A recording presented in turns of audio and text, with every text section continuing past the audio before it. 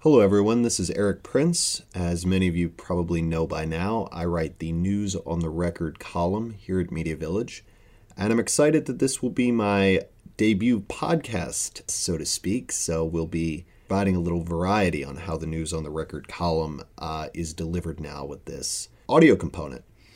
So as for this inaugural episode of sorts, I'd like to talk about some recent reporting that came out earlier this month regarding the magazine The Atlantic, which is now forecasted to lose an estimated $10 million in 2021 after a pretty strong showing the past couple of years. As some of us may recall, The Atlantic had a noted first year of profitability in quite a while in 2010 and has been considered something of a gold standard for those magazines, particularly online, that specialize in providing more sort of thoughtful, long-form commentary. And this, as some readers of this column might recall, is what I was getting at in a installment of the News on the Record column that I wrote really in my first month or two on the job at Media Village, which was called Is Funding the Policy Mags an Act of Charity? And in that article, I went through the fact that a lot of these magazines that sort of traffic in longer form, anti-clickbait type content have really struggled financially in recent years. And I go through the example of the New Republic, which was purchased by Chris Hughes, who was one of the minority shareholders and early co-founders of Facebook, which he tried to turn around with fairly limited success. And this article, as some might recall, coincided with the closing of the Weekly Standard, which took a lot of people by surprise, as its owner, Philip Anschutz, wanted to sort of consolidate things behind the Washington Examiner. And in the time since, it seems as though the Examiner has sort of filled the void a little bit. I've noticed that it's very prominently featured regularly on Yahoo News' homepage and its news aggregator there, and has sort of tried to bring up the slack a little bit. But inevitably, it's not arguably as detailed, perhaps, the pieces featured there as in the Weekly Standard. But the fact simply remains that it's not 1947, and in addition to having competition from other similarly situated magazines that feature somewhat similar content, there's also just so much, to state the obvious, competition from other types of media, including media that A, is more clickbait driven, but B, also different methods of delivery. So it's not only that that the New Republic is losing out to tablet, but it's also has to compete with, for people's attention, with Snapchat and TikTok and all the sort of plethora of new types of apps and media delivery methods that are sort of predominating these days. So I know in the storage business, they say that contrary to popular guess, your biggest competitor, if you're a storage company, is not Public Storage or whichever other outfit might exist, but it's actually the trash can. So, people throwing their things away as opposed to putting in storage. So similarly, I would say that the biggest competitor for The Atlantic is not necessarily the New Republic, but it's rather somebody flicking on the television, opening Snapchat, or maybe better yet, in this age of the pandemic, friends of mine can't even purchase a bicycle helmet, let alone a bike, with all the uptick in people doing outdoor activities, is people closing their laptop, shutting off their phone, and going out to get some exercise. But the recent reporting at The Atlantic took so many people by surprise.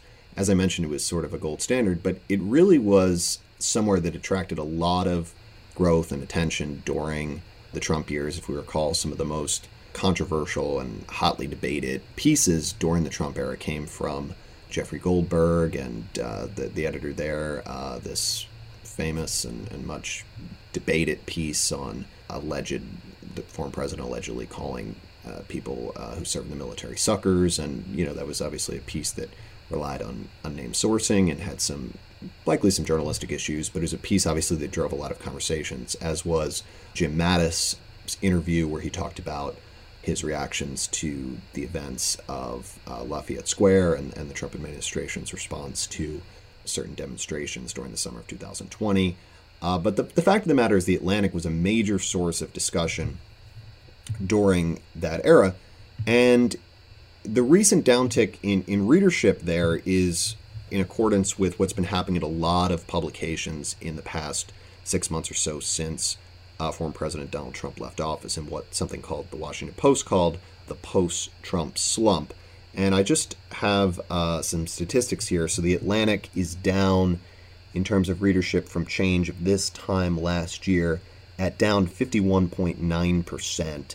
Washington Post is down 27.5%. The situation was always this dire for what I call the policy mags, and the Trump era provided a brief respite from a situation where, as I've talked about in many of these columns, big tech companies like Facebook and Google are already gobbling up such an amount and share of online advertising revenue that you're already putting these policy mags in a difficult position to scramble for what's left. So that causes a couple things to happen. One, it causes them sometimes to have to traffic in more sensational type of stories that sometimes come at the cost of journalistic best practices, as I would argue that piece on, quote, losers and suckers, end quote, did. Secondly, you see an increasing shift toward a subscription model. So a lot of these magazines, The Atlantic, and including various newspapers, are moving more towards that subscriber mode of business. And as I've talked about in this column in the context of the New York Times, that causes a more opportunity for backlash from readers, and there's becomes less incentive for the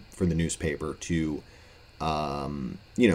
report quote unquote hard truths that its readership might not be as happy with, because people see a headline like happened in the summer of 2019 and respond to that by saying, I'm canceling my subscription. That whole hashtag cancel NYT phenomenon that happened in the summer of 2019 in response to a headline about a shooting in Texas.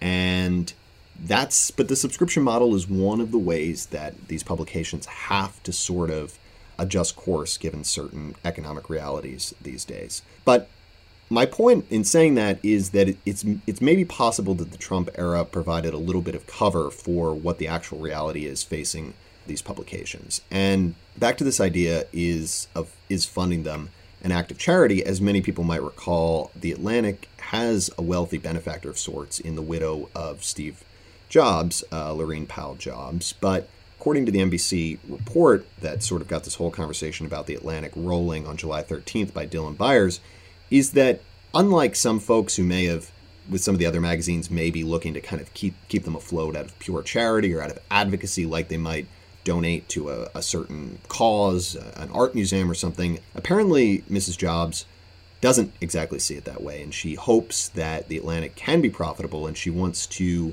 show The Atlantic as a model for how long-form journalism can be profitable, can be sustainable. And, well, sustainable is a funny word. It's interesting that that's thrown around a little bit recently, in that the goal at some point for a lot of these magazines isn't even profitability. They don't even believe that they can be profitable anymore, but rather just to be able to pay its bills. And the unfortunate truth, and also sort of the elephant in the room, is that even amid the subscription surge that took place during the pandemic and during the Trump years, sort of before the aforementioned Trump slump, which I shared the statistics for before, The Atlantic still wasn't profitable in 2020. And that really puts into context the sort of a situation that a lot of these publications are in. And I'll read a quote that stood out to me that was in response to a Hill piece that was also based on the NBC News reporting by David Burge. And it's a little snarky, but he's getting at something here in terms of the input costs. And he says, quote, "I'm no Henry Luce, but I think I could operate a magazine full of B-plus Oberlin term papers for less than $50 million per year," end quote. So another question, of course, is these input costs. So obviously, in order to stand out in this type of media environment, one needs a few big names, and they need to invest in a couple of those, high-profile contributors. I remember at one time, and I mentioned this in another News on the Record column, that Andrew Sullivan himself, just by himself at one time, was responsible for a significant chunk of The Atlantic's entire readership came as a result of his newsletter moving to The Atlantic when he was there. So they're going to have to pay some of these higher profile contributors in order to keep them here. But it's a very valid point about input costs that this commentator is raising. And one of the facts of the matter is that when you're a publication like The Atlantic, or you're the Wall Street Journal, or you're the New York Times, and you have enough of that sort of legacy prestige, I think The Atlantic's been in operation for 164 years, is you're able to coast a little bit on that name, which generally allows you to, people want to be published there, so it usually allows you to get away with perhaps being able to pay a little bit less than some other publications that are newer on the scene, need to pay big money to get their content because people are a little less eager to publish there based on their name alone. But it's a valid point about input costs, and especially in the rise of this sort of decentralized new media, where journalists with big enough followings and name recognition on their own, whether they're Glenn Greenwald, whether they're the aforementioned Andrew Sullivan, can kind of cut out the editorial process, cut out the middleman, so to speak, and go right to Substack, go right to Medium, and connect with their fans directly, connect with their readers directly. So I would say that it's easy to look at the situation at The Atlantic in a way that doesn't necessarily take into account all the various factors that are getting publications like that to the situations they're in the first place. So I guess one thought that goes through one's head is, are these magazines, these 100-and-some-year-old magazines, are they relics of a different era? They're trying very hard to adapt. They're making editorial choices that really at one time upset a lot of their longstanding people there. This happened at the New Republic. This happened at the Atlantic, and the famous incident of when they wanted to cover more things about Christian the Lion as opposed to these sort of long-form deep dives into various cultural and social issues. But I guess the fact of the matter is that one has to sort of adapt or die in this sort of environment, and magazines like the Atlantic, like the New Republic, have to do these sort of things if they want to avoid the fate of the Weekly Standard and sort of be liquidated and have their resources start to be directed more towards other publications owned by the same holdings companies that they think could be more profitable. But the big question is, what does this say for long-form journalism? And I'm not necessarily an Atlantic fanboy. I might be somewhere between praising it and the kind of blithe dismissal of it as B-plus term papers at Oberlin. But for the magazines that are really, in my view, putting forward great content, Tablet and others, what does that say of the viability of their business model? Do they have to rely on charitable contributions? Are they going to have to rely on people supporting them out of the goodness of their heart, like they might a zoo or a art museum? Obviously, certain publications like The Guardian have had a fair amount of success in asking readers for contributions Wikipedia style, and they were able to sort of break even in what was called the Guardian model, where they trot out this sort of sad in a way message and say, great journalism needs contributions, can you please give us money? And I think that's sort of anathema to many of us who want to think of these news outlets as being capable of being businesses. I remember when Aereo magazine, which is kind of a smaller niche magazine that does a lot of content on sociology and various social and political topics, put out their call for donations, and one person commented, I remember this very vividly, and said, if your publication can't survive in the market, can't make enough money to pay for itself, it has no business existing. It's not providing value to people. And I think that's not exactly correct. I think that's a little bit of a misinterpretation of various things in economics. There are certain things that your marginal cost as an individual might exceed your marginal benefit and such, and therefore they struggle financially. But it's a point that can't be ignored, and it's increasingly the case, I think, that the tide is washing out, so to speak, and exposing that a lot of these magazines are really unable to pay their bills. They're unable to make money.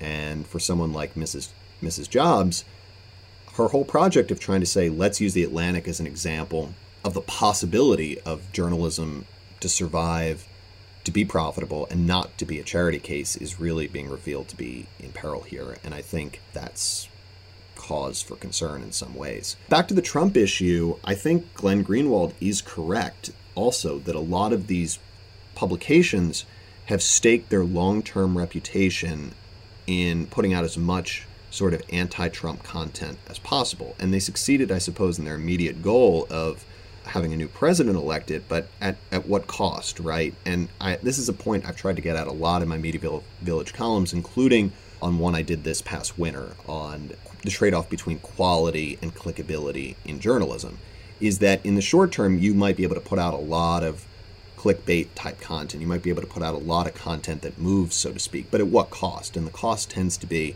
an erosion in your brand value over time, because if people come to expect things that are short, are sensational, or high on emotion, over time, people might be less willing to click on them after they get off that immediate sort of dopamine high. And not to pick on the National Review again like I did before, but you're even seeing that now with its chief editor, Rich Lowry, will come out and he'll put out, I don't know, a 250-word piece that's picked up on all the aggregators, and you don't know it's a 250-word piece until you click on it and you say, wow, this is half the length of an email, and this is what's being passed off as an article at this point. And I think that is the sort of thing that jeopardizes their credibility. But at the same token, their hands are sort of tied because they're losing out on the ad revenues they used to rely upon due to kind of the presence of big tech and such gobbling up so much.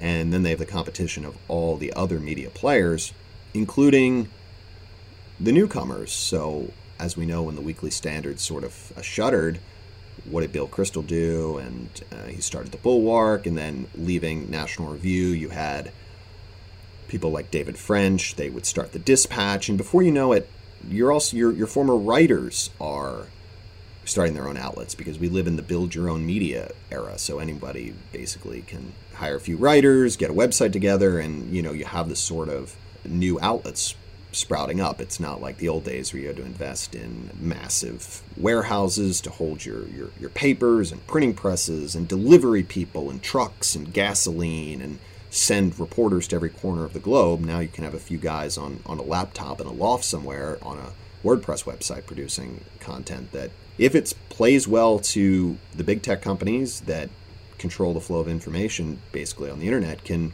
soon rival in readership a lot of the more established players. So there's also a little bit of a trade-off, I guess, between brand as it's been historically constructed and what that means in the current internet era, because maybe brand becomes a little less relevant when your top guy at your brand, whether it's Andrew Sullivan at The Atlantic, David French at National Review, can go out on their own, and then all of a sudden, okay, now I'm also thinking, okay, I won't go to The Atlantic anymore. I'll go to Andrew Sullivan's Substack. So this is a long way of saying that the challenges facing a lot of these online media companies are pretty manifold at this point, and I don't exactly envy the position they're in.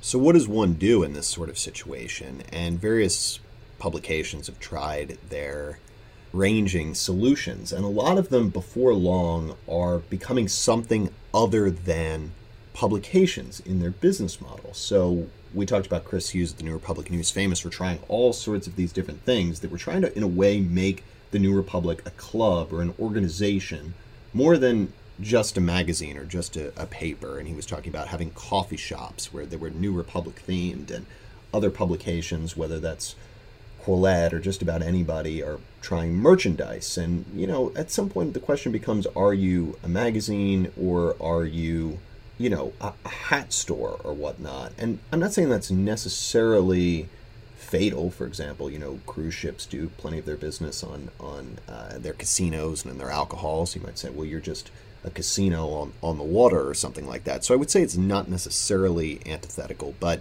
it certainly raises some concerns when your primary method of delivery, your primary reason for existing, your primary business is in peril. So the Atlantic, I think, still did the majority of its business, north of 50% on advertising, but obviously subscriptions are a big part of it. We talked a little bit about what we call the Guardian model of asking for voluntary contributions. I just mentioned merchandise. Other publications are trying to sort of monetize their comment section, and they, whether it's called Quillette Circle, or some publications like the Wall Street Journal that are basically entirely paywalled. Obviously, you have to be a subscriber in order to comment.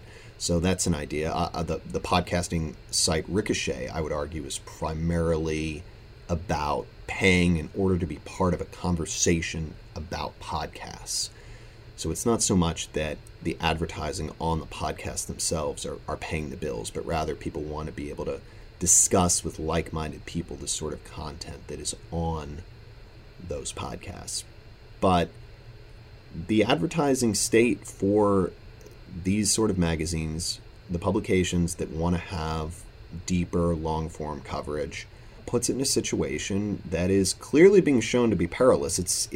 To me, it was sort of intuitively the case that was a likely outcome, as I talked about. Just the amount of competition for people's attention in the digital age, including competition that appeals more to sort of base impulses, that it's easier to watch a funny video of someone falling down perhaps than read a deep dive into, an analogy between the ultimate fate of a star and that of a social system. And it might be easier to just take the path of least resistance, so to speak, and hop on to some content that is less intellectually demanding. But the fact is that it's no longer my word you have to take for it. And you can see that based on the reporting out of NBC News, which seems to draw on some slides presented by The Atlantic to its senior staff, that even the folks who are most have a front row seat to this, who have most to gain or to lose, are also starting to sound the alarm. And according to that NBC piece, Mrs. Jobs is basically indicating that as much as she loves the journalism The Atlantic's producing, she's not going to shell out to cover its losses forever. And that's, I think, a lot to ask anyone to do, no matter how much money they have or success in other businesses. Even political donors, they probably want to back winning candidates. You probably don't want to endlessly shell out money to candidates who are losing. I know even Foster Friess, who was a big supporter of Rick Santorum, I think when it became clear that the former Senator Santorum probably wasn't going to become president, I would have imagined that he started to shift his contributions towards more viable routes, and we know that he did, and starting to back Turning Points USA and other sort of organizations. So just like you probably don't want to, as a donor, back a losing political candidate or back an art museum that is, in danger of shuttering and is taking water on all sides, I think sort of the catch-22 is that as the policy mags show themselves to not even be profitable anymore, back to this profitability versus sustainability distinction, but are even having trouble kind of having that baseline sustainability, that compounds, and it makes the would-be donors, the would-be benefactors, the people who would extend to them charity,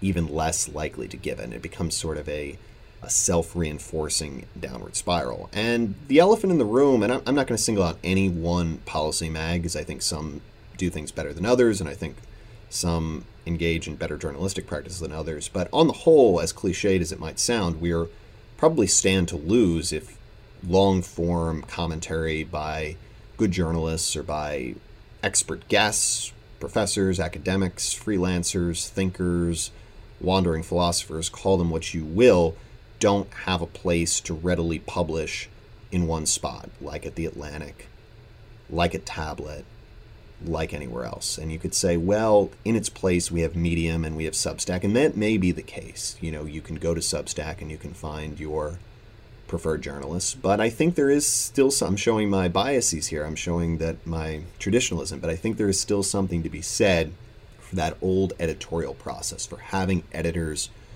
for having fact checkers, for having people help you kind of between your draft and it going to print, helping them to sort of refine it. And that's the sort of process that may be lost a little bit with the move towards A, the aforementioned build your own media that is sort of personality driven, or B, kind of just the journalist talking directly to his or her pre-existing fans.